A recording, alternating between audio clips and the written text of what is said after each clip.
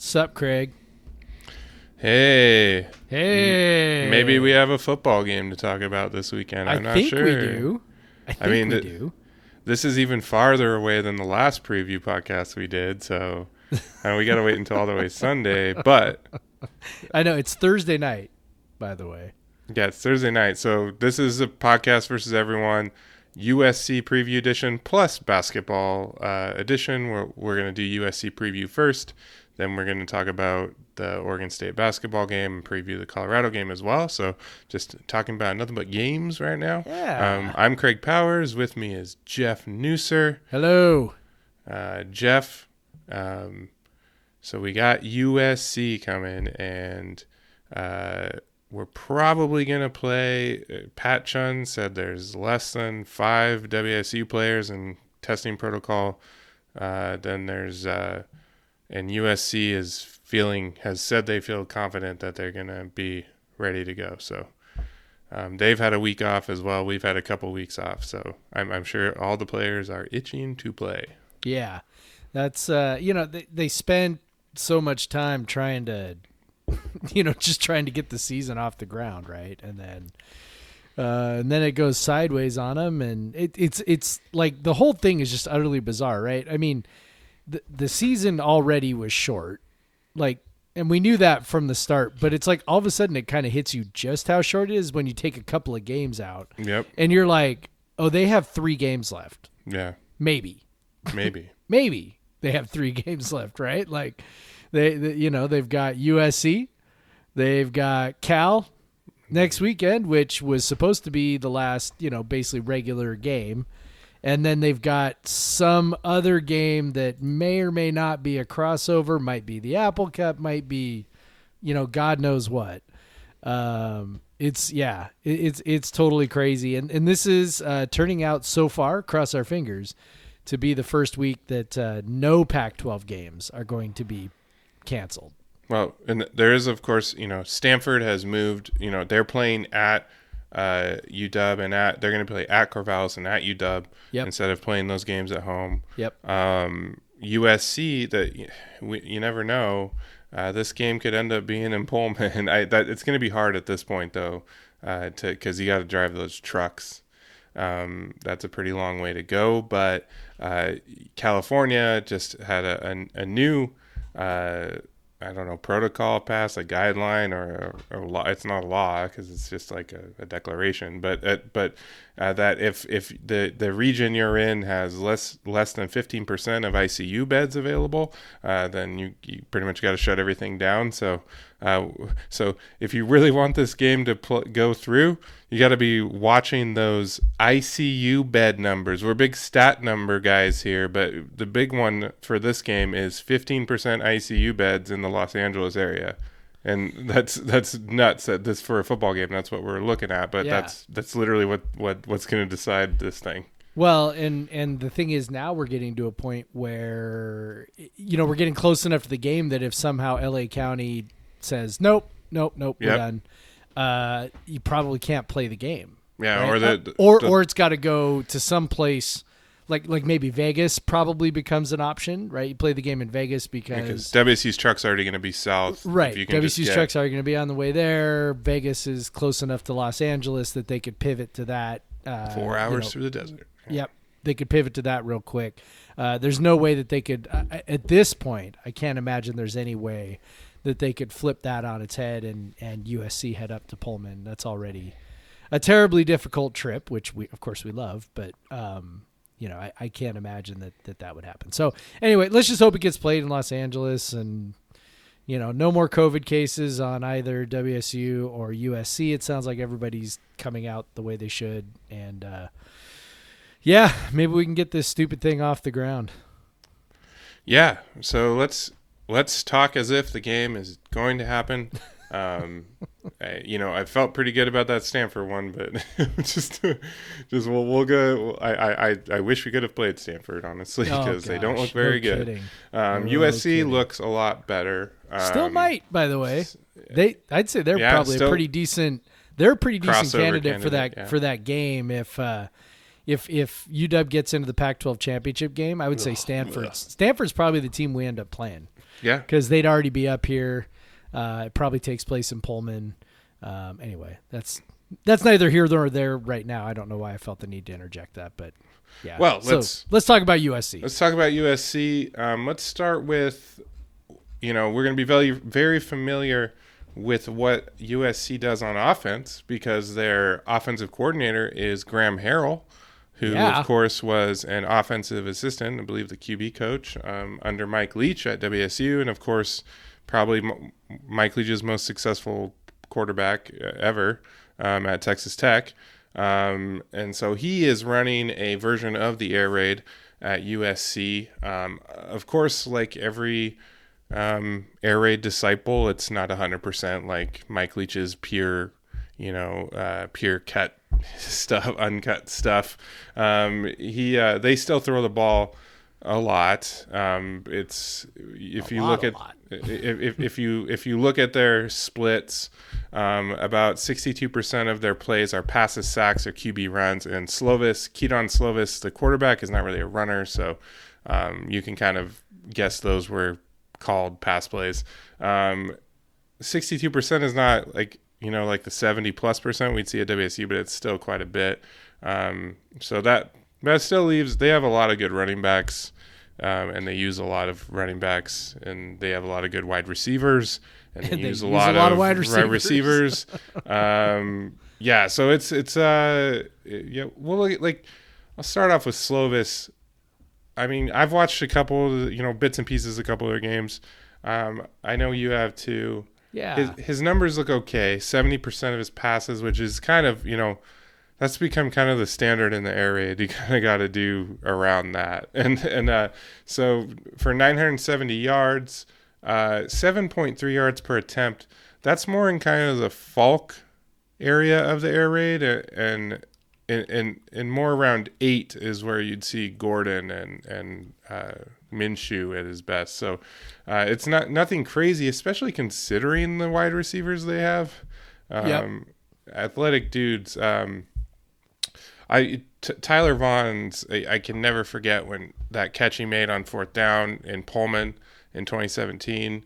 It made that game a lot harder in the end. WSU, of course, pulled it out, but really one of the most athletic plays I've ever seen in person, where he just jumped over like 3 guys to catch a 4th and 17 pass. He's still very athletic and can still do that, even though he's not 6'2". He's not super tall, but he's so long, like his arms are super long, and like he's like an NBA player essentially with his like limbs and the way he jumps. He's just a very tough guy to defend for smaller defensive backs. But he's not really. He's 18 for 185.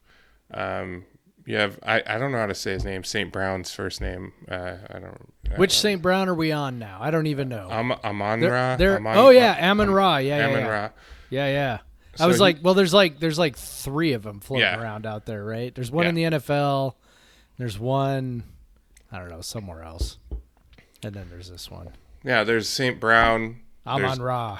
He's a big body. Drake London's a big body.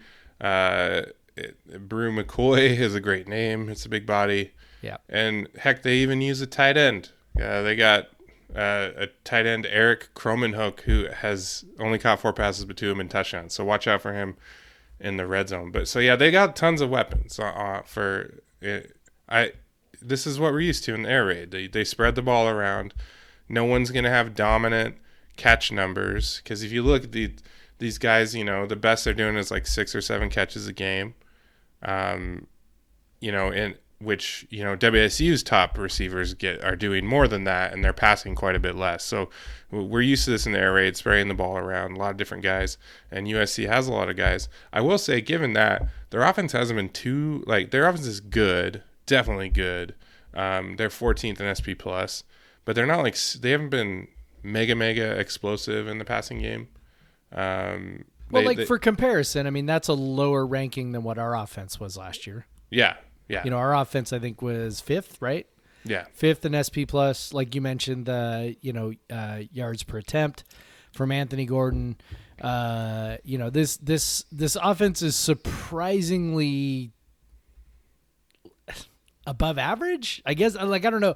Like, I mean, it's better than above average, but it's just like you mentioned, with all the weapons, you would expect that this would be an offense that was just, lighting people up, up and down the field. And that hasn't really been the case. I mean, they're good. Like, and I don't, I feel kind of like maybe I'm being a little too harsh by not giving it a little more credit, but at the same time, I'd say they're probably. I mean, if you're looking at air raid offenses that we're used to, they're probably better than any non-Minshew, Gordon, or 2014 Holiday offense. Yeah, and probably better. Probably better than that 2015 Falk. Maybe that's probably right in that ballpark. Yeah, I think. Yeah, that's probably about right. So outside of Falk's junior and senior year, then basically. Yeah.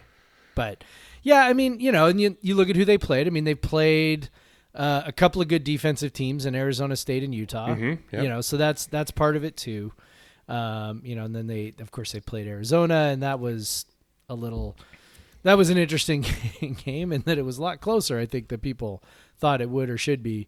But that's kind of that's what they've been, and they've gone 28 points, 34 points, 33 points, and the 28 points against Arizona State was kind of bananas because they were down 27-14 really late in that game. 2 minutes left, roughly. Yeah, really late, and so they piled up most of those yards. Like, I shouldn't say most of the yards, but maybe a third of those yards in the fourth quarter, trying to catch up real late in the last 7-8 minutes. So yeah. I mean, the other thing is you never, what are we going to get, right? I mean, they haven't played in 2 weeks. We haven't played in 2 weeks. I mean, or they haven't played in 2 weeks, and we'll have not played in 3 weeks. Yeah. Yeah. I mean, so they last played on the 21st. We last played on the 14th. Yeah. Yeah. Yeah. Yeah. So we haven't played in 3 weeks. They haven't played in 2 weeks. And anyway, it's just, what's it going to be like? I don't know. What I do know is that our defense is still not good. Oh yeah. That's going to be part of it. And the splits, you mentioned the splits. I am curious if Graham Harrell decides to do what, Mike Leach so often didn't do, which was, when you've got a decided advantage in the running game, maybe pounding it up in there, because that's definitely looks like the weakness of our defense, much more than the pass defense, which still isn't great, but but the run defense is was through the first couple games pretty ultra soft, and I imagine that's gonna happen again. So yeah, and so to put a number on it, so WSU in rushing success rate allowed. Allowing successful runs, which is a successful play, is just determined by the yardage you gain based on what is available. But they're 118th in the country, allowing 53.2% success on runs, which is real bad. And WSU has given up 29% of their running plays have allowed 10 yards or more, running plays against. So yeah, I would definitely say, I think WSU's pass rush is not a huge strength, but it's definitely one of their strengths. And their back end is probably where they have some of their best talent. Defending the run has been a challenge, and it's a place where you might even be more likely to get a big play against WSU if you're running the ball versus throwing the ball. And I think even in the red zone, USC has not done particularly well this year. I was a bit stunned by this. They've scored touchdowns only on 11 of 20 trips to the red zone, and they've actually went completely empty 5 times. WSU on the other hand, 9 touchdowns and 10 tries. So it's interesting to see if maybe USC hands the ball off a bit more, not only all over the field, but especially when they get, which they will get, into the red zone. You sound very confident about that. Yeah. Yep. I also am curious. Here's the hope, and Graham Harrell takes after Mike Leach and decides we're going to throw it. Damn it! And because I make think it a little that easier definitely, for him.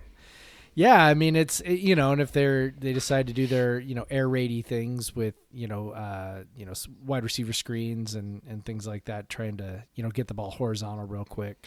I think that definitely is at least puts WSU in a position to maybe do a little bit better. So here's to hoping. And I don't. I'd say like given USC in their second year of the air raid, I don't think they've really mastered the screen game yet. They don't seem to run them that well, even with the athletes they have on the outside. They haven't seemed to be that great at them. They're kind of they're better with the more traditional passes downfield. So hopefully, it feels like WSU has defended those outside screens pretty well so far. So we'll see. We'll see if maybe USC uses the running backs in the pass game more than they have so far this season. Obviously, Oregon had success with that.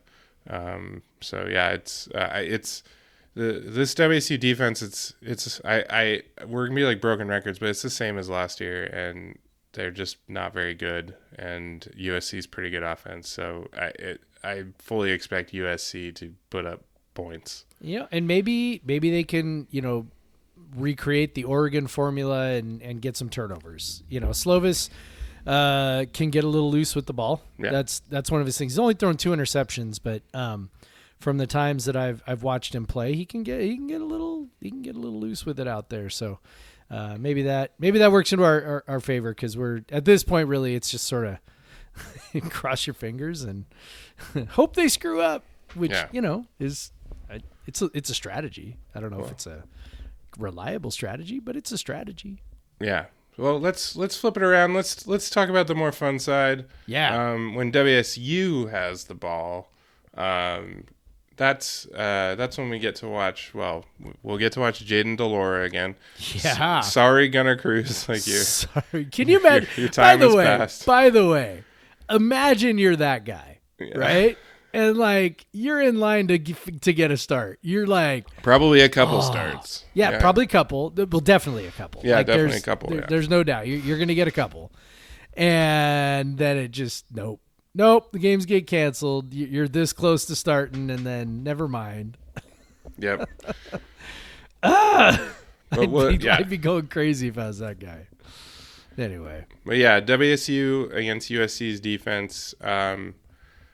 USC is solid defense. They're not a great defense. They're currently I think in the 40s in SP plus. They're pretty much kind of just above average in success rate. So stopping the run, stopping the pass. What they do best is rush the quarterback. That's the biggest threat is that. But we've seen that even when teams break through the line, Delora has been pretty good at avoiding the rush. He's only been sacked twice on 74 dropbacks, and that's only saying the dropbacks counting the sacks and the passes. We know he's dropped back and then taken off down the field a lot more than that. So it's probably more like twice on like 85 dropbacks, honestly. Yep. So he doesn't get sacked much. So hopefully that can kind of neutralize USC's biggest strength, which is that pass rush. And then maybe they can, get some big plays downfield. Something I noticed, WSU, I'm not surprised. I just hadn't dug into the numbers yet this year, but so WSU's offense, over a quarter, 27% of their passes get 15 yards or more of their dropbacks, and then over 29% of their runs get 10 yards or more.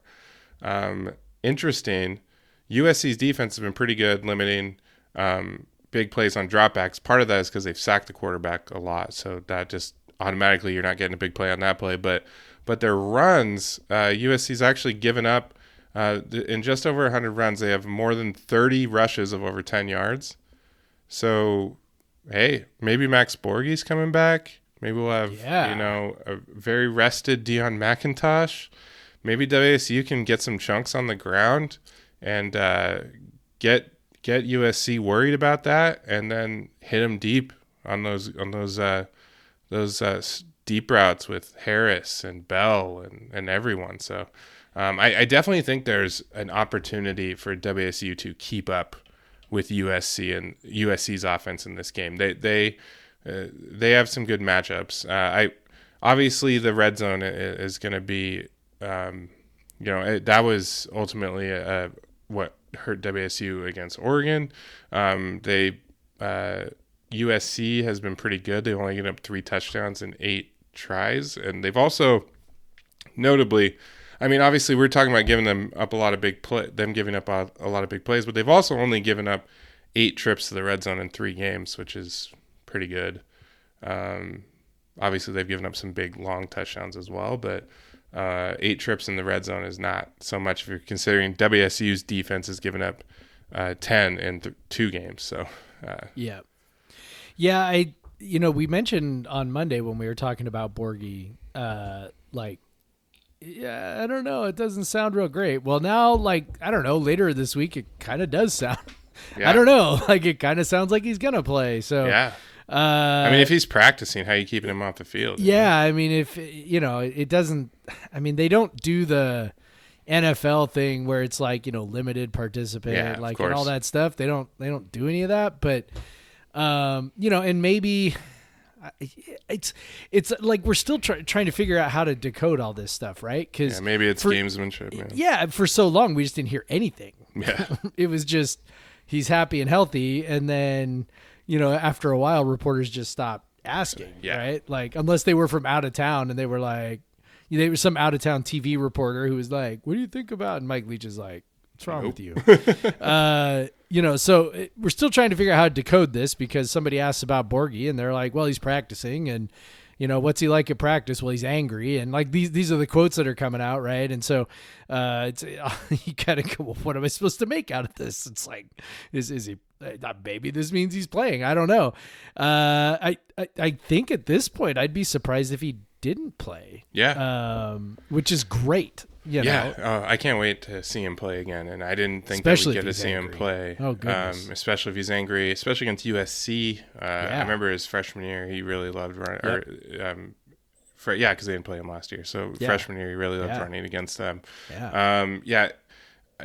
One thing we should point out is it's very unlikely that McIntosh and Borghi will be on the field at the same time unless Rolovich changes something drastically or has some sort of special packages where one of them is splitting out because it's pretty much like a core principle of this offense that it's a single back offense. So but we have seen that he will wrinkle things up a little bit with Travell. Yeah. So if he senses that he can, do a thing in a certain spot, they will definitely wrinkle some things up. But I would say you're probably more likely to see what you said, which is just, your standard 1 back, 4 wide. Maybe you see a thing where they come out 2 back and one of them, motions out into a receiver spot or something to give, the standard 4 wide receiver look. But my guess is you'd probably just see, rotation of backs back there where, guys are staying fresh, and not that one of the things I think was amazing about what McIntosh did in those first couple games was, he was on the field for virtually every snap. Yeah, almost and every snap. Did not look like he was wearing out. He looked strong in the fourth quarter even after being out there for every snap. And I know that he wasn't carrying the ball 25 times, but being out there that much and blocking, he's pass and whatever. blocking. It does save some legs that these guys aren't running pass routes. Yes, they I was used going to to say that. Yeah. So if they're not running the ball, they're staying in to pass protect. To give the receivers time to get open on some of those deeper routes in the run and shoot. So, definitely save some legs to not be, constantly sprinting out into the flat. And that was kind of one of the underrated things about what the running backs were asked to do with Leach. It wasn't even just so much like, you're just sort of jogging out into the flat. You're like sprinting into the flat. I remember I got to do that cool thing where I got to be in the quarterback room with Leach and the quarterbacks a couple of years ago during spring practices for a day, and just observing. And one of the things he kind of kept talking about was the difference in the speed with which certain running backs were getting to the flat. And some guys were getting there when they needed to get there, and some guys were not getting there as fast as they needed to get there. And it was funny, like to my naked eye, I couldn't really tell a difference, but Leach was like, too slow, that's too slow. And I'm like, okay. But that was the thing. Like they had to sprint out there to draw either to get open for a quick pass or to draw a linebacker out of the way or whatever. It's not like they were just jogging out there as a safety valve. So at any rate, these guys will be hopefully a little more fresh. Trading off with Borgie and McIntosh, maybe gives like a 1-2 punch there that maybe creates a little advantage for WSU's offense, and in particular with the speedy receivers who have frankly had a lot of success against USC. These guys. I mean, Bernard Bell, if I remember right, the game 2 years ago, I think he had a pretty good game in that game down there with Gardner Minshew. I don't remember specifically, but I seem to recall. He definitely had a huge catch in 2017 against USC. Yeah. In he his had that big, year. kind of ran a little seam up the middle. A route he'll most certainly run. Which he almost never ran. On Sunday. So. On Sunday. On Sunday. We're playing on Sunday. Our guys are playing on Sundays, Craig. But yeah, it's, these are guys. I think the thing I love the most is that, these are definitely, especially on offense, these are definitely guys who are not going to be in any way afraid or intimidated by playing USC. They're not going to be, they're not going to be intimidated by any mystique. There's really nothing that they're going to be like, we lit you guys up 2 years ago and should have beat your ass in LA. Like these, these guys were in that game. So yeah, and they played Oregon, last game. So honestly, Oregon's been the kind of the big boy in the last decade and a half on the West Coast. So that I think honestly that they kind of carry more mystique probably to these younger guys at this point. And there also is, I truly believe there is something to these guys going down to Los Angeles and wanting to play well. I think that's absolutely legit. Over the years, it didn't really matter much because USC was just so much more talented. But USC has obviously, come back to the pack. This is not Pete Carroll's Trojans, right? Mm-hmm. And then, and our talent level, I think, is higher or as high as it's been most years. So, when guys like Bernard Bell, go down to Southern California, that's going home for them and they want to show out. That's important to them. So, I think back to your very original point, I think there's every reason to think the offense will be able to really keep up with USC's offense, and at the very least, make it a close game in the end. Yeah, so I think it'll be important to take care of the ball. That'll be huge. I mean, that goes without saying, but they're gonna have to maximize possessions. Yeah, and that's just the reality. Yeah, this is. I mean, we're living the same reality we lived in 2019. Like it's gonna be tough if you're not scoring almost every time. So, and that's a little bit of exaggeration, but it's also not. Just a little. So yeah, like we said, USC has put up some points against some much better defenses. So I mean, there's SoCal guys on the Cougar defense too. So maybe they'll want to play out of their minds, and there's they can do that too, and that would be great. But yeah, they're going to have to keep up, take care of the ball. You got to find a way to score in the red zone. Touchdowns, not field goals. Yeah, you can't leave points on the board. I hope they can find a way to do that. I'm hoping that being able to rotate running backs, if that is the possibility, maybe if the run game's working, that they can do that a little more, because with Dion and Max are both guys that have shown they can break one off if they get a seam, and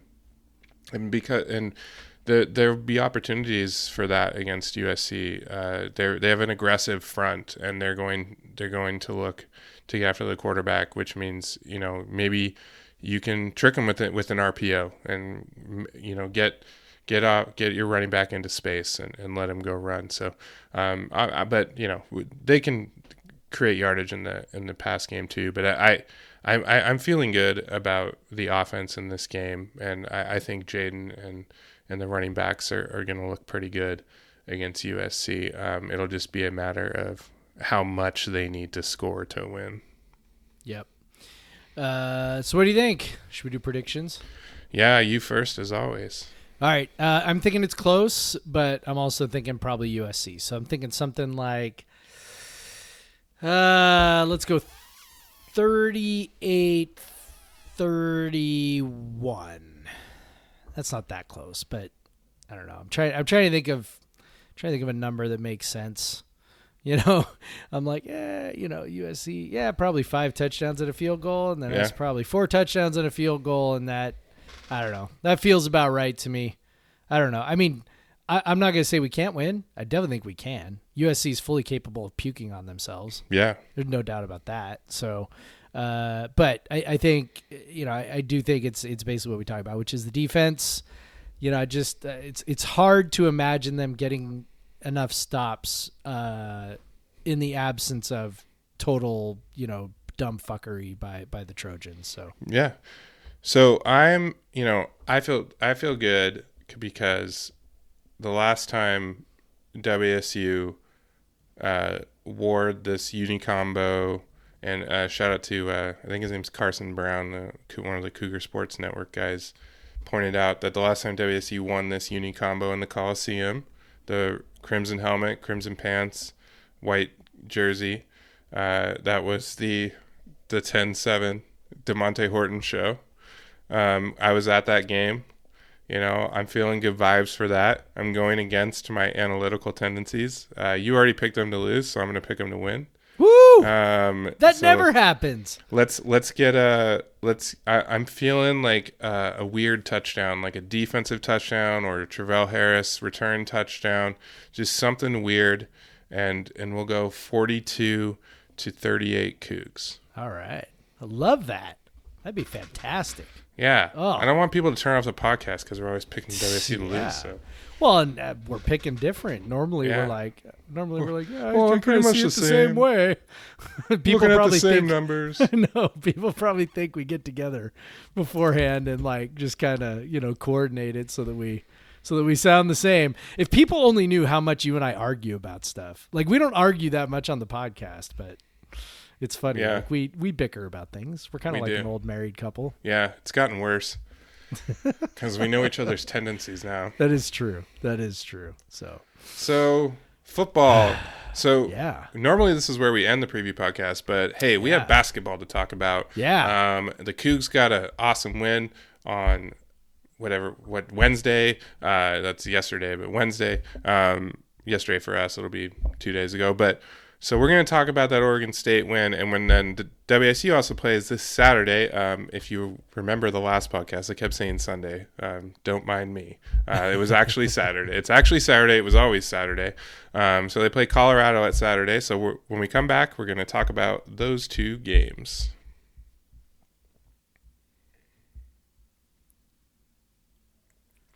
And we're back. All right. Yeah. Basketball. Winning basketball. Man, oh man,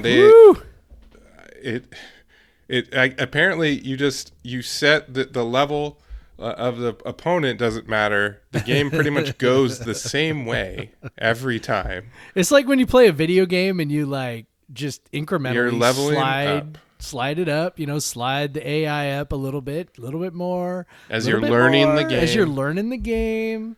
You're getting winning. Upgrades. Yeah. You've learned how to use, the weapons, the special power. Yeah. Like your fingers know where the buttons are, and you're like, okay, now I know when I need to push this button. Against Texas Southern, they had to keep pressing pause and checking the controls. Checking the controls. A couple times they like, wait a minute, what does the left bumper do again? Oh yeah, that's right. Yeah, a couple times they pressed the wrong button and shot themselves in the foot. Oh shit! I meant to push the X button, not the O button. Yeah, they jumped off a cliff a couple times. It's it happens. It definitely happens. But Texas Southern, they figured it out by the end. Won. Eastern Washington, they figured it out by the end and won. And then Oregon State, they were down 10 early in the second half, and I said on Slack, like, I don't know how they're going to make this up. They're going to have to hit some threes. I laughed at that, by the way. Yeah. Because I was like, oh, come on. I'm like, this is not Ernie Kent. Like, I know. They can do this. Ernie Kent, at least, you'd expect some offense. Like, they were just looking so bad offensively. And sure, but don't you feel better about trying to catch up good, now we get to argue. Don't you feel better about, like, if that was an Ernie Kent team, you're like you realize how many shots you'd have to make in a row to get back into it versus this, where it's like, you play great defense, and then if the shots start to come around, you can claw your way back into it. But WSU wasn't playing great defense right at the start, like the first 5 minutes of the second half. Well, no, not the first 70 seconds where Oregon State scored 7 points. Yeah, and there's that, it was weird. Oregon State was shooting a lot of threes, which I did not expect them to do. They don't usually do that. WSU was not shooting threes, which actually turned out they probably should have shot a few more threes because the interior was not working. It was at the very start. I was feeling good because I said, hey, attack the paint. They're not very good at defending the paint, especially without their big 7-footer out. Yep. And they did at the start. Noah Williams got a couple buckets early. Jazz Kuntz went inside, got his own rebound, put one back. Jazz hit a 3 early.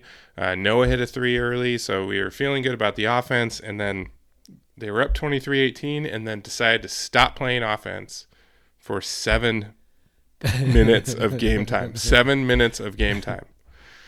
Did not score anything, not one single point. And that's where Oregon State took it from a 5-point deficit to a 10-point advantage, which 15 points in 7 minutes is definitely like more than you'd expect this team to allow, but still, at least it was only 15. Yeah. Because it could have gotten a lot worse. Yeah. But yeah, I think, overall the defense saved the day because even if you're talking about they had the flurry of offense that put them in the lead, they still, again, in the last 5 minutes of the game, only hit free throws, and most of those free throws were the result of like loose ball fouls in the backcourt. Right. It wasn't like they had driven into the lane and gotten contact or something. And if they had driven in the lane, they probably would have given up a charge. So, yeah. So don't bother driving into the lane. Don't bother trying any post up move. Don't bother driving into the lane. Don't bother doing anything. Don't even try to look for contact from a defender because you'll probably give a turnover. Because if they're smart, they will fall, and then it will be like Noah Williams has figured this out. I'm waiting for it to flip in the middle of the season, and Noah Williams is going to flop, and then like last year he'll get a technical foul. Block after block, yeah. Yeah, and it's crazy, right? Remember, so that rule, to my knowledge, that rule hasn't changed, which is you can get a technical foul for a flop, even though we've saw, I don't know, half a dozen flops in the first 3 games.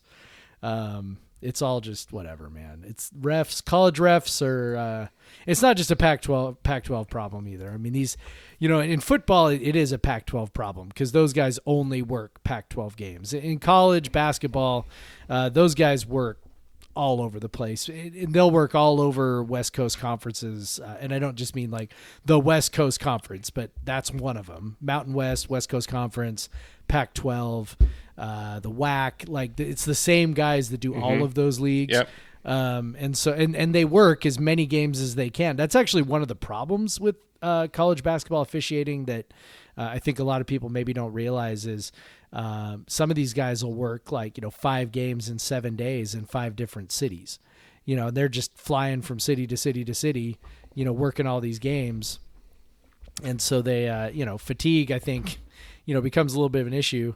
In this game in particular, the old guy, Jamie Vinnick from Cougs fan on Twitter told me his name, and I totally do not remember the name of the referee, but he was the old guy. Old guy loved his whistle. Oh my goodness, he loved his whistle. And I just the one thing I can never stand is officials who just are clearly determined to make themselves part of the game. And sometimes we saw a lot of that. That can cause an imbalance in calls because of how they rotate. Mm-hmm. So if you're down on the baseline, you're running up and you're at the top of the key, so you can have a half where the fouls get very imbalanced because there's one ref that's calling all the charges on one end and then calling all the touch fouls on the top of the key at the other end. So it's like, you're doubly affected. What he also ends up doing is dragging the other referees with him. Yeah. Because, and my dad, I think I've mentioned this on the podcast before. My dad used to be a high school referee, pretty high level high school referee. Not that high school refereeing is, super prestigious, but he was a pretty, worked like state championships and stuff. So I was privy to a lot of the things that referees talk about and look for and things like that. My dad would talk to me about, we'd go watch games and my dad would watch the officials and he would point out things. And one of the things he talked about was if you've got one guy making a bunch of calls, the other guy really has no choice. But and this was back He's when got to even it up. Yeah, this was back when it was 2-man mechanics, but he's like, you really have no choice. You can't just stand there and watch that other guy make call after call after call after call, or foul after foul after foul after foul. You at some point you have to actually, even if you think nothing's going on, you have to you have to make a call. Well, yeah, because we've seen, and you see this. You see it all the time. Yeah, exactly. You see in the first 10 minutes of a half, one team will be in the bonus and another team will be at one foul. Yep. And so the guy, the guy that's covering the baseline for one and then covering the key for the other is calling all these fouls. The guy on the flip side has to start calling the fouls because it just it ends up being unfair to the other team, because so you see, I've always called it, and this is something I noticed when I would always yell it to my friends when I was at WSU in the crowd. I'm like, all right, watch them even up these fouls. WSU's only got one foul on them, which would be often what it would be with Tony, the Bennett's. Watch, they're going to start calling fouls on us every time down because, it's 7-1 right now. And so it's going to be 7-4 in about 30 seconds. And it always was. They're aware of these things. And, and like you said, they kind of have to even out the game a bit. And so it gets, and then you end up in these foul fests, which is frustrating. And, but yeah, let's talk about the players. Wait. Did good stuff happen on the court? Yeah. Let's talk about, kind of the breakout game for DJ Rodman. Yeah. Really saved their bacon in the second half when, nothing was falling. And he came in, hit 3 huge threes, a drive to the basket. Man, oh man. He had a couple of them. But one where it was just legitimately just off the bounce from the 3-point line. Yeah. He took a guy off the bounce. The other one was a fast break. Yes. And then 3 threes, 13 points. Huge on just, only took 7 shots and, pulled down 5 boards, played some good defense, and all in all, just a great game for that guy and good to see it. It's nice. This is a team that's going to have we talked about, Kuntz and Rodman, to be effective, they're going to have to hit a certain number of threes. And if they come in bunches, fine. As long as they're kind of rotate, if they did them all at once, that'd be great. But as long as one of them shows up when we need him to, and Kuntz did in his own way, from the free throw line, getting those rebound fouls. But definitely Rodman was huge, kind of brought us back from the brink. At the same time, Bonton hit a few shots too. So that helped. That helped him go on a run to erase the deficit and take a lead, and then lose the lead and take the lead back. So yeah, it was great to see Rodman have a game like that. You knew we talked about it on Monday. He's got the stroke, and they can fall. And they definitely finally fell, and it looked great. Yeah, it's maybe this is a team that's just kind of like that. I know that announcers, so especially Heister and Dickow, but we won't talk about them because we've already talked enough about things that irritate us. But announcers like to they get sort of fixated on this idea. Oh, who's gonna be the other guy? Right? It's like, oh, well, Isaac Bonton's going to, he's going to be the bell cow, but, who's going to be that consistent second scorer? Not every team has that, right? And it's not even necessarily to be successful. Like, you can have a rotating cast of guys. I mean, yes, ideally you'd want, two good guys in there. 2 or 3 guys who are going to score like 15 to 20 points a night pretty reliably. Okay, that'd be great. But most teams don't have that, So the question is, okay, can you get enough contributions from enough other people to make it, to stay afloat? And so far, we're 3 games into the year. Okay. Game 1, Isaac Bonton comes alive in the second half and does his thing. Okay. So he takes over, and, Kuntz hits a billion free throws. Yeah. And Kuntz hits a bunch of free throws, weirdly. And then in the second game, Noah Williams, comes alive and makes some contributions. And then, and then DJ Rodman in this game, comes alive and makes contribution. And to be honest, when you look at the other players, you can see guys who could potentially have a stretch. I don't think you look at this team the way we looked at them last year, which was, if it's not CJ and it's not Bonton, it's nobody. Yeah. Right. Like, and that's what it was last year. Like, you just had really nobody. Noah had a nice game against UW, but that was like one game, and so it just kind of wasn't there, right? I mean, you were playing JaVale Robinson, huge minutes. I mean, you're playing guys, Jazz Kuntz was maybe not the guy that he is now, and you were playing Jeff Pollard, who, God bless him, really limited guy, right? So there were all these guys playing really heavy minutes who just could not give you much in the way of creating anything.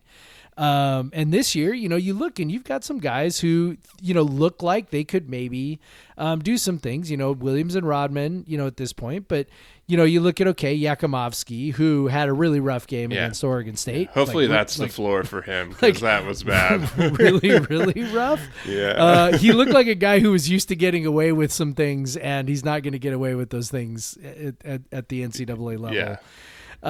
So there was that piece, but also, I mean, he had a really nice, really nice contribution against Eastern, where he hit a couple threes and had a bunch of rebounds. Okay, so he looks like a guy who could maybe do some stuff. TJ Bamba, looks like a guy who could honestly, in about a 10 possession stretch, make like 5 driving layups. Like, he looks, I mean, and he's hit a 3. I don't know if I trust his 3-point shot, just kind of looking at it, but I mean, he has shown an ability to get to the rim. He's athletic. He can rise up and get through contact. So he looks like a guy who could maybe give you something. It's so you just kind of look and you go, I mean, they at least have some guys who on a given night could do some things, and that's when you pair it with the defense that he's got. The defense. And if Bonton, all these guys play defense, man. Yeah. At most of them we talked about, you've absolutely seen them play defense. Yeah. And if Bonton can just get a little more efficient, not even a lot more efficient, just a little more, just a little bit. Like if he can get his offensive efficiency up from like where it is now to like 95. Like if his offensive rating can get to like 95, that's pretty good. For a high volume player. Yeah. I mean, it's not great, but it's also like it's not dragging you down, it's not killing you. And if he could, he missed some 2s and he missed a couple 3s, frankly, that he should have buried. Yeah. And he would have been there. If he hits that transition open 3 when they were on a run, and you're like, this is the shot that Bonton hits. This is definitely going down, and he pulled the string on it, and and you're like, and you could see him just visibly frustrated after he let it go, and it's just like, we saw him, stay after and shoot. That got shared around Twitter quite a bit. So it's obviously in his head. Hopefully it's not so much in his head that it's affecting his shot and stuff, because he's a very good spot up shooter. He's as good as it gets. He just takes some, we've said this over and over again. He just takes so many tough ones.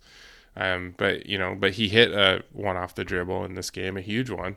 But yeah, offensively, yeah, it's his, he needs to stop those drives short of the lane and just start shooting more. It's dumb. It totally goes against modern basketball philosophy, but he's much better. Like, he is horrendous at the rim finishing. His percentages are very bad, and he is a solid shooter. So if he had a very nice pull-up 15-footer in this game, he can hit that way more often than he can hit a contested layup, because he's not getting the fouls. Like, he is getting fouled and they're not calling it. That happens a lot, but he doesn't sell it. He doesn't sell the foul. He he talks to the ref afterwards, but they don't give it to him because he's strong. He's got a wide body. He's just not tall enough, not big enough. He doesn't get as high in his rim. Let's be honest. He's also really weirdly bad at drawing the kind of contact that allows you to also get off a decent shot. Where where you're going up into a defender's chest, and you're kind of still maintaining some space, and you're able to, get a shot up with your off arm. He doesn't, guys that do that are really good at initiating enough contact to put the defender off balance, and then maybe have a, somewhat of a clean look, right? He goes searching for contact and so often doesn't find any. And then takes a really tough shot. He makes the shot tougher than it actually is. Like doing a 360. Oh my God. That thing. We all just in Slack, we were all just like, what was that? I want to know what's going through his mind when he decides, you know what I think is a good idea here? 360. That's how I'm going to go up. But yeah, 360 in the air. I think he'd be served so well just by Yes. Floaters and jumpers. Going full, Rip Hamilton. Yeah, and just floaters and jumpers. Floaters and jumpers. Step He's backs. got the touch. Yep. He's got a good step back shot. He creates a lot of space with it. So I think he should go to his strength. Don't worry about flying at the basket, especially in Pac-12 play. The guys are bigger. It's going to be tougher. It worked sometimes last year, but his percentages have been even worse this year going to the lane, because he's probably a little figured out. So yeah, I don't know. Take some mid-rangers. I will say he doesn't get enough credit often for his defense. He doesn't get enough credit, period. But he doesn't get enough credit because he also had 7 assists and only 2 turnovers in this game. But his defense is excellent. We talked about a fast break layup that Rodman had earlier. That started with him stripping Ethan Thompson in the lane, starting the break, and then he was also running the floor and dished the ball off to Rodman for the finish. So he had 3 steals in the game. We saw him another time. He just straight up stole a pass and drew a foul down the floor to get 2 free throws, and that was big in the comeback. So yeah, he plays excellent on ball defense, plays good off ball defense. He made a very questionable decision to challenge a three-pointer at the end. But again, these what guys, the hell? You're up by 4 points. What are you doing? I think it's hard. I think it's hard for these guys to turn it off. Just let them shoot, man. I know. It's not going to hurt nothing. It must be hard to turn it off. You're just playing so hard on defense the whole game. And he's also the one who gave the high five to the Eastern guy at the end, right? Yep. Yeah. So. Thankfully, that is almost never called. So thankfully, that wasn't called. But I will say, by the way, just kind of put one more thing on Bonton here at the end. As I was going through, when I was writing my recap, and I was going through that run in the second half, where they went from down 10 to up 2 or whatever it was, I honestly had not noticed, and this is one of those things when you go through the play-by-play, it kind of jogs your memory. But it's like I'm looking through the play-by-play. I really had not noticed how much of a hand Bonton had in so much of that. Yeah. Now, he wasn't scoring a whole bunch, but he was getting steals. He had assists. He did have a 3 at one point. So that was the one where FA, as we'll talk about in a sec, got the monster offensive rebound and they kicked it out for the 3. But, Bonton had a hand in so much of that. And then you mentioned the defense, right? Like, he was a massive, massive part of that run. And Rodman rightfully gets a ton of credit for making the baskets, which, of course, you have to make the baskets. But Bonton really was really, really, really good in that stretch. And, yeah, he's going to make things that cause you to scratch your head or pound your head into a wall or whatever. But man, he has his moments, and they're usually sustained moments too. It's not just flashes. Like, he'll have, a number of sustained good stretches in a game. And he was just really, really good during that stretch. And he just, because people fixate on the shots, I just feel like so many of our fans overlook how good he is at so many things, at so many times. Which is why he plays so much. Which is why he plays 35 minutes a game. He needs to, I hope they find some way to get him some rest. Otherwise, I think he's going to get hurt again like he did last year, which was disastrous. Yeah. People just remember when Bonton was hurt last year, even though Ellaby was there, it was really ugly. Yeah. So hopefully, and also we're hoping for one of these, hoping against hope that, but Rapp and Fitzgerald Warren didn't look very good. I think with Rapp particularly, there might be a defensive, I saw him kind of was late on a closeout with that lefty, Reichel.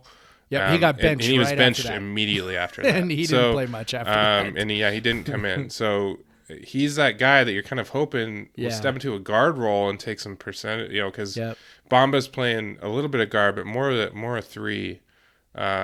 So that just doesn't leave us with much. And then Fitzgerald Warren, obviously they didn't feel he was up to the, he only played 2 minutes. So yeah, I'm guessing in this game that had a lot to do with the fact that Ethan Thompson is a giant. Yeah, he's a very big point guard. I mean, he's a 6'5", he's a 6'6" point guard. Yeah, and so I think the idea was, Bonton and Williams taking care of him.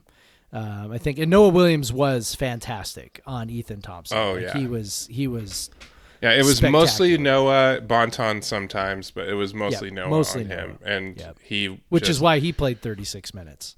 So kind of an aside, I feel like Ethan Thompson is going to have his Bonton year this year.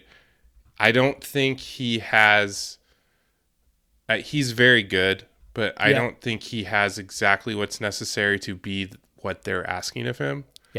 And it bears it out in his efficiency numbers so far. I think I agree. His efficiency has dropped way, way off. Yeah. So before he had Trace Tinkle to play off of, which is a nice piece. Which is a nice to play off of. Yeah, nice piece to play off of. Now he's having to create. He was definitely, he definitely created in the past, but he's having to do it even more now. So, he's going to have a drop in efficiency. I still think he's a very good player. But he'll probably catch some flack of not being as good as expected. But yeah, so let's talk about. By the way, before we do that, can I interject something super fast? Yes, because I'm going to do it anyway. Okay, so the referee's name is David Hall. I found that. Okay. And to my point, I swear to God, I did not look this up beforehand. I just looked this up now. So here is how David Hall spent his last 3 days. You want to hear how David Hall spent his last 3 days? Yes. Tuesday, December 1st, 4 p.m. Eastern Time, UC Riverside, Washington, and Las Vegas. Wednesday, December 2nd, 10 p.m. Eastern Time, Washington State, Oregon State, Pullman, Washington. Thursday, December 3rd, 10 p.m. Eastern Time, Arizona State, California, and Berkeley. Yikes. He worked 3 fucking games in 3 days in 3 different cities. Yeah. Yikes. Yeah. Back to back to back. I'll bet that guy was really on the top of his game today down in Berkeley for that Arizona State Cal game. Like, give me a fucking break. Now I'm curious to go maybe watch the replay on Pac-12 So ridiculous. Lab, see how that went. Yeah. But yeah, that was old man ref who blew his whistle all day. But yeah, working his third game in a row today. I don't know where he's going tomorrow. He's probably going somewhere tomorrow. Got to get that money. But we gotta. All right, back to what you were going to talk about. We gotta do FA Watch. Yes. Oh, so good. Good but Lord. Jeff, only 5 points. Oh, God. Okay, so I wrote up like a 3 stars kind of deal because I was trying to think like, okay, so for the first couple games you could do, what have we learned? Well, by about like the third, fourth game, you're like, okay, like we've kind of figured some things out, right? So I'm trying to think of a new take, and I'm like, all right, I'm gonna do the hockey 3 stars thing, and I wrote about like if there was some way to do like a cumulative points saved and points scored kind of metric, right? Where it's like, okay, so you put a ball in the basket. Okay, that's 2 points, right? You block a shot that was a layup. That's 2 points. So like, so now he's got 4 points, even though he actually only scored 2. I'm like, whatever that would be, like FAs would have been like off the charts in this game because he was just like, it wasn't just the man. He was everywhere on defense. It was awesome. Yeah, it's incredible. Like every game, and in this game, he was able to manage his fouls a little better. Yep. A lot better. A lot better because he only committed 3 fouls in 21 minutes. Yeah. Which is definitely, I think he did 5 and 10 or something, in the last, or 5 and however many. He was 10. 10 minutes. Yeah, 10 minutes. Yeah. 10 minutes. So yeah, massive improvement in that regard, and you could see it. You could see the way he was approaching things. You kind of saw him back off on a couple things, like just to stay in the game, and you see what happens when he stays in the game. Like he has already made plays that we have not seen at WSU in a long time. Sherwood mentioned Carlos Daniel as a guy that could make plays like that. Yeah, but like. It probably as not, a rebounder. As a rebounder. But yeah, so we saw that you already mentioned that rebound that he set up Bonton for a 3 was just an animal of a rebound. He just jumped over 2 players and snatched the ball out of the air. Shocked that it happened. And then you saw him do just a thing you see NBA players like LeBron or whoever do all the time, where he just kind of jumped in the air on a defensive rebound and just waited for it to fall off the rim and then snatched it. Yeah. Like he just hung in the air and waited for it to fall. It's like, we have not had guys like this. Like, and then his block when, he got switched onto a guard, onto Jared Lucas, and he got switched onto him. Well, and that you talk about LeBron, that was a LeBron play too. Yeah. So he lets him get it by him, which as a tall guy who is not, who is a very lazy defender. I typically try that move and pick up, and it works sometimes. You let the guy by thinking he has a layup. Yeah. And then he just took it off his hands, like he just swatted it away. Yeah. And at first they immediately called a foul on the rebound. Oh, F.A., the look on his face. F.A. was like, "Are you serious?" Like he was like, "No." He's like, "I didn't touch him." Like, and he didn't. I mean, it was like I thought it was a foul on him at first too. I was like, "What? Are you kidding me?" Like, no, but yeah, it was a foul on the rebound. But that was pretty funny. But wow, what a play! Like he just has these plays every game. He had 3 blocks. He had 7 boards. This is in 21 minutes. 3 blocks, 7 boards. Yeah, he didn't have the offensive game that he's had in the first 2 games, but still like he just is so impactful. Yep. 2 steals too, man. Yep. Like he. One of the steals led to one of Rodman's. Was it one of the 3s? I think. Maybe. Yeah, I think so. Yeah. Because he stole the ball, got it to Bonton, and then Bonton got it to Rodman. Yep. Anyway, yeah, it's so good. So this defense is already.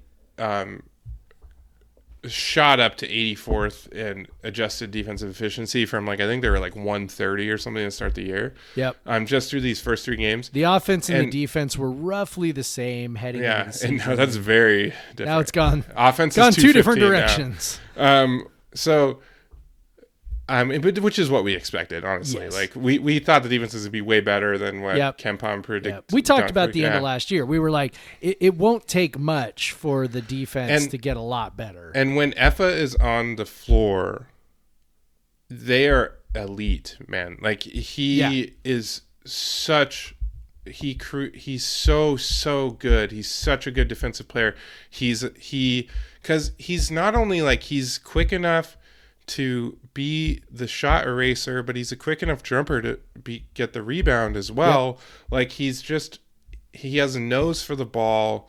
Like he's a good, he's a good on-ball defender. He's a good, paint protector. He's a tremendous shot blocker, a tremendous rebounder. Like like we said, he's not that traditional rebounder. Like you said last game, he's the guy that gets the rebounds out of his zone. Like he wants the rebounds. I saw him just rip one out of Rodman's hands at one point, which was great. Oh yeah, he's like, he's like, no, this is mine. And you want your bigs to do that. You want your bigs to rip the ball, the rebound out of the little's hands, like so they can get that. Yep. They want their stat for that, and you want them to have that mentality. And man, he's just so fun to watch.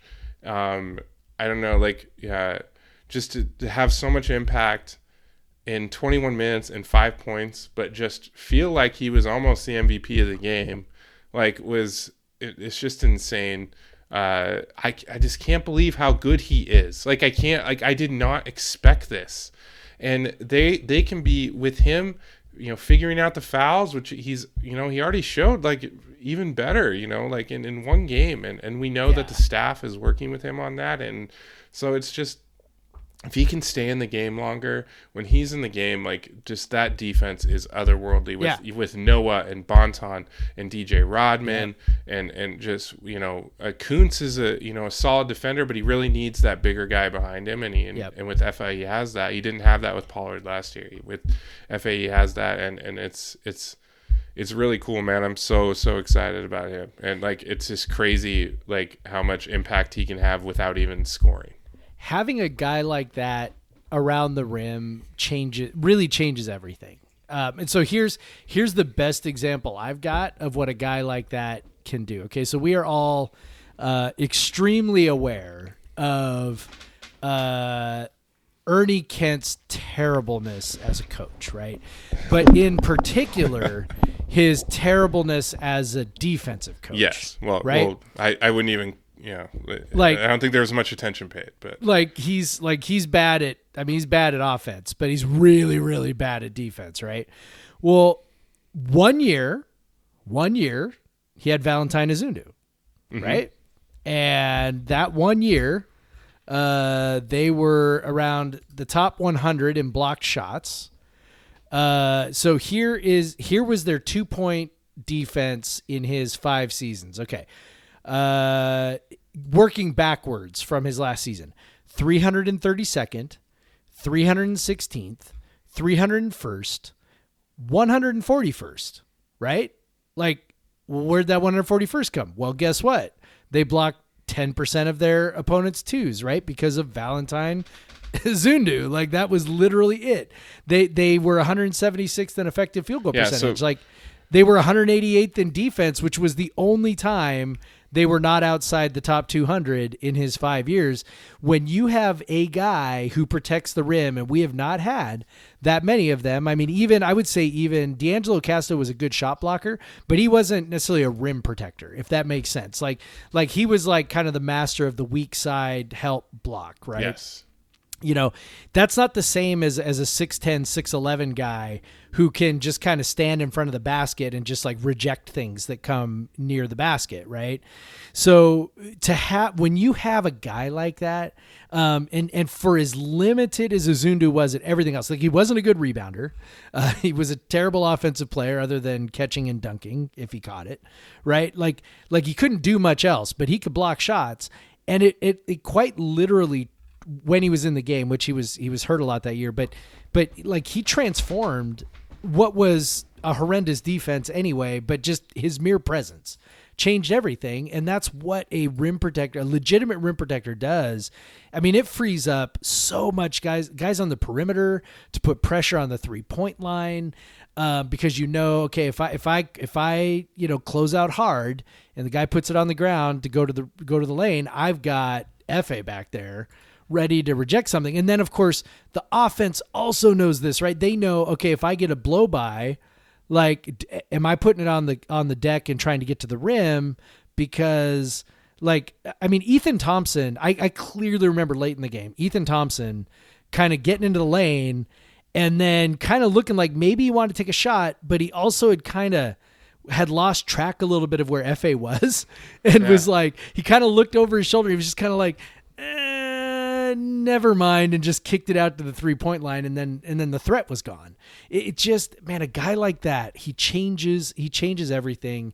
And if this defense, if he keeps playing, if he can play, 25 minutes to 30 minutes a night, I mean, that just transforms everything. It transforms everything, and it's really the possibilities of what he can do is exciting. And I love that you pointed out the improvement that he's making already. For a guy to be so amazingly foul prone in the first couple of games against weaker competition to then play his toughest competition and get better at eliminating the dumb fouls. Like, that seems like a simple thing, but we've watched enough guys to know it's not. Like, it's not. We watched, Aaron Baines is a guy who comes up a lot right now. People are comparing him to Vova, which I don't think that's a great comparison, but like Aaron Baines spent it took him about 1.5 years to figure out how not to foul people at a rate that would get him taken out of a game. FA's figuring it out, and he's gonna continue to make mistakes. I mean, I'm not saying he's over it or whatever, but you can see him making improvements faster than what you normally expect from guys. And just one more thing on the defense. So Cal's defense is rated on KenPom, adjusted defense efficiency, which there's a lot of preseason stuff baked into that right now. Probably for another few games, probably through December. But they're currently 86th, so they're right around where WSU is. They gave up 1.01 points per possession to Oregon State. WSU gave up 0.81. So that's a 20% worse output against WSU's defense, which is by KenPom's measure the same, like right now predicted to be the same as Cal's, but I think this defense might be a lot better than even we could have thought it could have been, because it's a lot because of Abogidi, and that's because we knew we had the guards that could guard, and we knew we had that, but just to have that guy, and this could be it wouldn't surprise me if they jumped into the top 50 by the end of the year in adjusted defensive efficiency, which would be a dramatic, it was already a dramatic improvement last year, the jump they made. See, what did they go into? They went to 83rd, so they're right about where they were last year by the end. I think, they can be even better on defense, because if you're looking at, they did lose CJ, who's a good defender, but just what FA brings is just a completely different package that is just awesome. And it's going to be, if you like a good defense, and if you were if you miss the Bennett years, then of course you like good defense. So let's have some good defense. Yeah. And let's mention Deshaun Jackson too. We don't really know what he can do. We saw him for the first time, and we don't know what he can do defensively. But the way he moves suggests that he might be pretty good too. Yeah, and we know he's coming off an injury, and sometimes on a big. But yeah, he was, like you mentioned, he was running the floor really well. He looks like he's got a nose for the ball and rebounding. So if he ran the floor really well. When you watched him run, it was he was scooting up the floor, and I was like, oh wow. I'm like, look at him go. That's pretty, he's obviously a 40 time is not really relevant to basketball players for the most part, but he looked like a guy, if he ran a 40, you'd kind of go, wow, that's pretty fast. He just, he moved really great too. He definitely was not nearly not nearly as awkward as I expected him to be. Not that I expect him to be like super awkward or anything, but just like we keep saying this, but like the big guys that we get typically, like you look at him, you go, yeah, maybe 2 years from now, you'd be all right. And I'm looking at this guy going like, holy crap. Like he already moves okay. He already runs okay. He can already catch the ball. Like that's crazy pants. We're not used to that. I will say he got 2 free throws. The only shots he got, he missed them both. His stroke looked pretty decent. They look. But right. Also he has like a impossible free throw rate right now. So it just says 9999 on KenPom because he doesn't have a shot taken. 0 but shots. He's taken 2 free throws. So yes, it's like null basically. Infinity right now. Infinity free throw rate, Cougs which is. Yeah, Kuntz's came down to earth, and now it's only 106. Only 27th national. Yeah. But yeah, so I'm excited to see Jackson get some more minutes. Yeah. Because he definitely looks like he's got something there. And yeah, it'd be cool to see if he and Abugidi can play together. Cool. I don't know that that's too much in the cards yet. My guess is that they may not want to do that too much because, their third big with Vova is, he's pretty limited in the things that he can do. He's kind of a submarining lefty for a baseball. And there was a role for him in this game because Silva's also a really big lumbering dude. So it's like, okay, so there was definitely a role for him when Silva was in this game because, they could both sort of lean on each other and lumber up and down the court. But there's definitely going to be games where that's not the case. And so then it's, and you don't want to get into a situation. I think especially in this one, my guess is they didn't want to get into a situation where Jackson had to play a lot of minutes, coming off an injury. So, but that's a real tantalizing combination, man. Jackson looks like he could legitimately guard a 4 and FA can definitely guard a 5. And so that's 2 6'10" dudes, pretty athletic 6'10" dudes, near the paint. That's a pretty darn exciting prospect. I honestly can't remember the last time we did that. I guess, you could, this is not the same, but like, Jordan Rayleigh and DJ Shelton together was pretty athletic. I think, Rayleigh, got kind of a bad rap. He was a pretty athletic dude. And he's also very big. Yeah. And he was also very big. So maybe that, but yeah, these two guys, it could be exciting. It could be real exciting. Well, we talked about that game for a lot longer than yes, we did. Whoopsies. About 30 minutes. That's what happens longer. when we're excited, dude. Like it's exciting. So let's do a quick preview of the Colorado game. I know I gotta be honest, I'm not super hopeful. Primarily because Colorado is a place of horrors. Colorado is according to KenPom's measures, the toughest place to play in the country. Yep. The best home court advantage of any school in the country, Colorado. And WSU has seen that time and time again.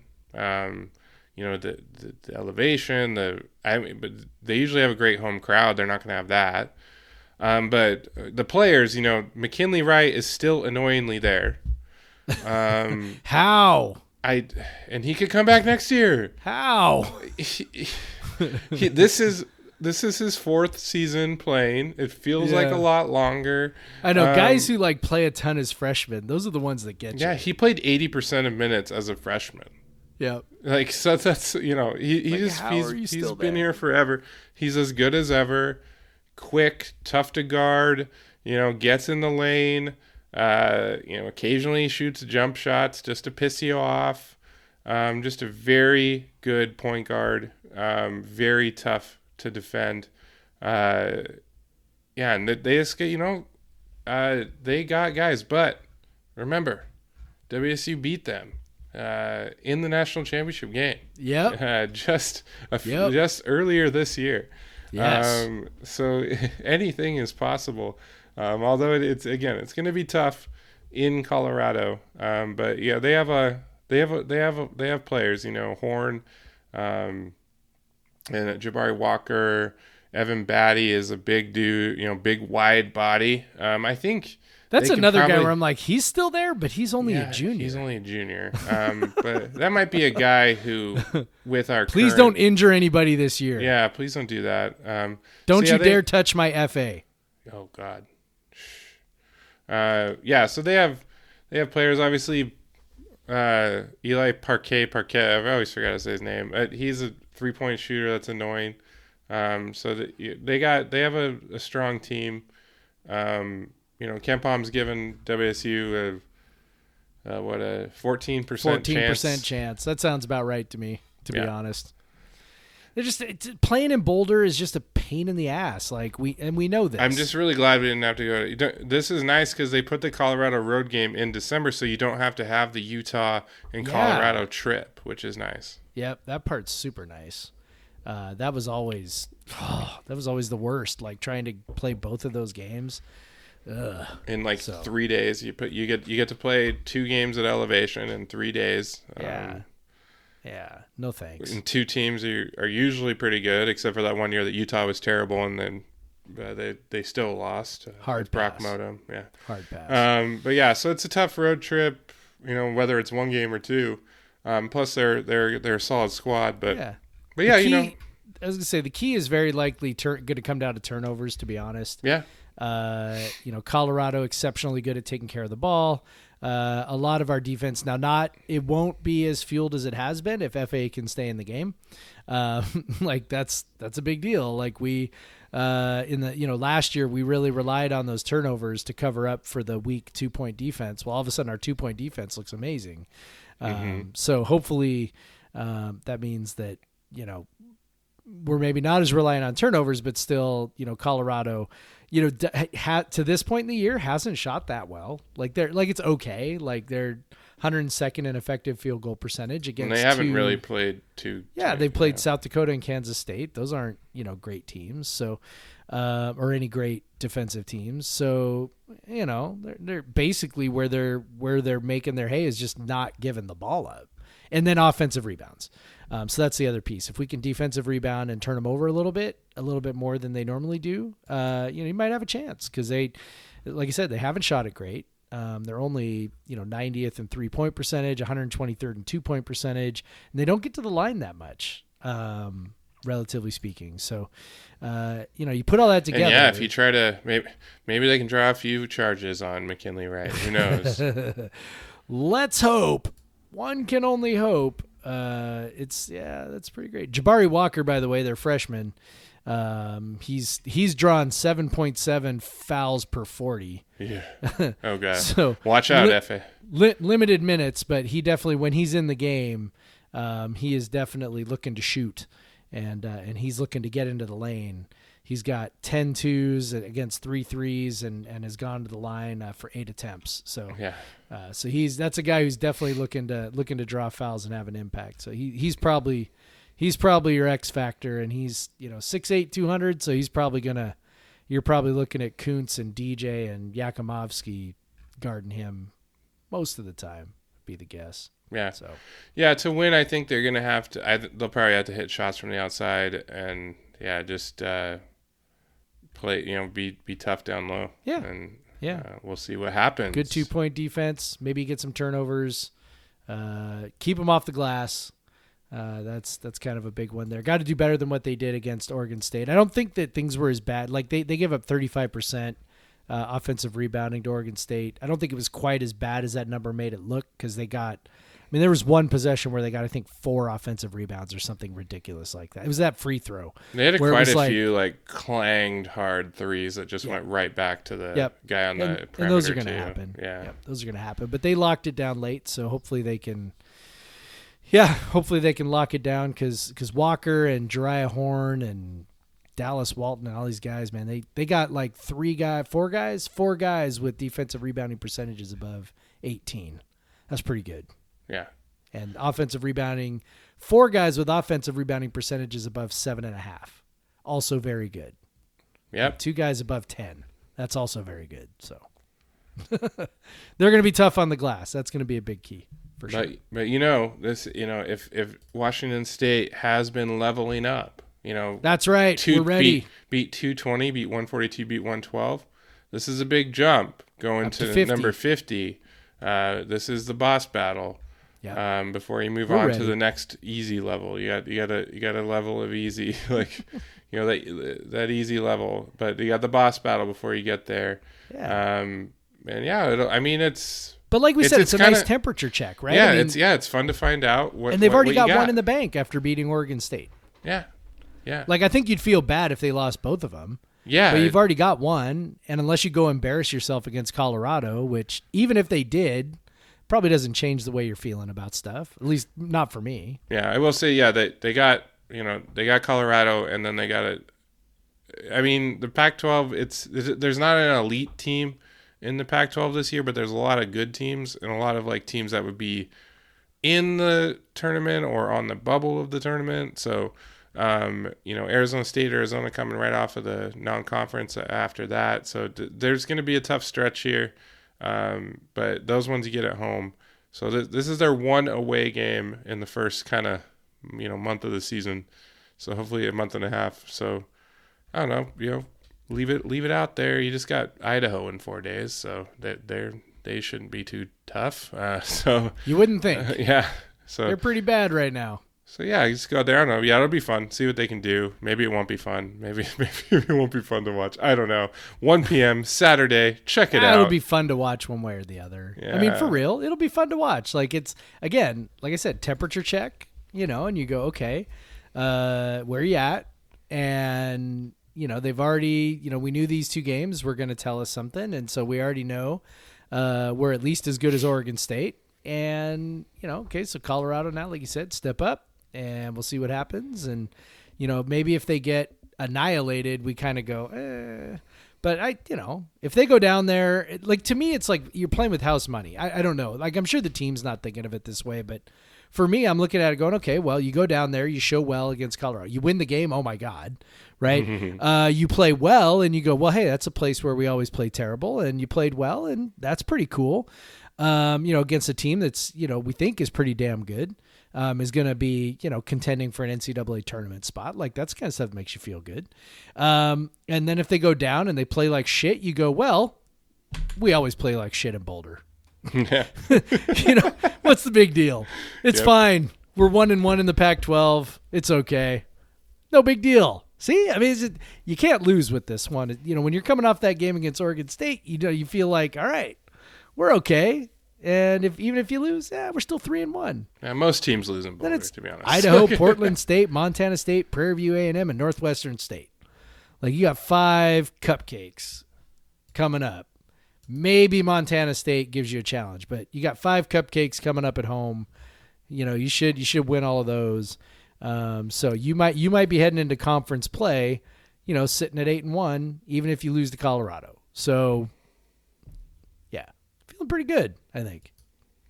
All right. Let's go beat Colorado, and then we're undefeated. Yeah. Let's just going back into I keep saying going into conference play, going back into conference. Let's go undefeated just the entire season. That would be great. Yeah. That'd be awesome. I wonder what Ken Palm says our chances of that are right now. Oh, 0%. 0%. Come on, Ken. We haven't lost yet. It's got to be more than 0.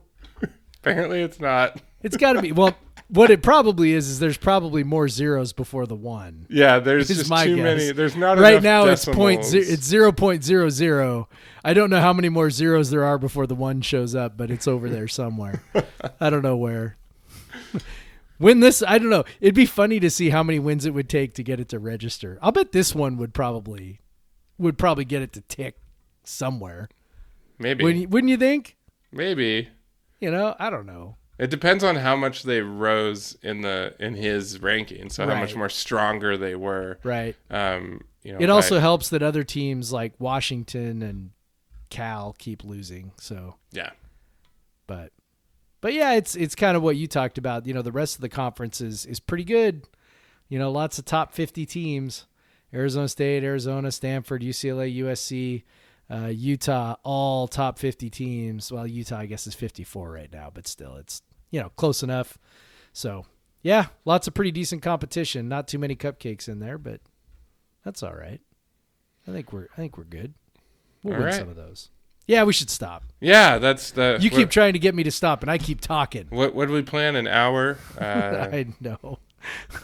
We were like, can we get this done in an hour? We started late tonight. Yeah. All right. I was trying to put my kids to bed. 9:30. Let's start at 9:30, and now I'm like, yeah, it's late. All right. So yeah. Can you tell I had a coffee earlier? Yeah, I can tell. Definitely. Even my one beer, I cannot battle that. But so at Pod versus Everyone for Jeff on Twitter, at the Craig Powers. Yep. For me on Twitter, subscribe.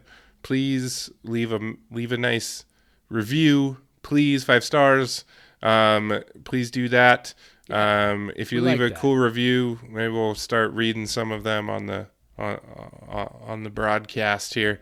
If you have any questions, comments, podcastvseveryone@gmail.com.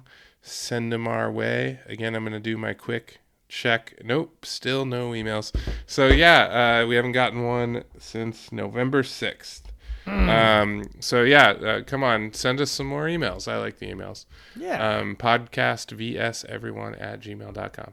Or if you have I don't know, like a question or something you want us to talk about. Like we could do a mailbag if we ever got a bag of mail. We could do a mailbag. We could.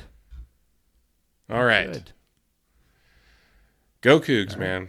Go Cougs, Craig. Black Lives Matter. Black Lives Matter.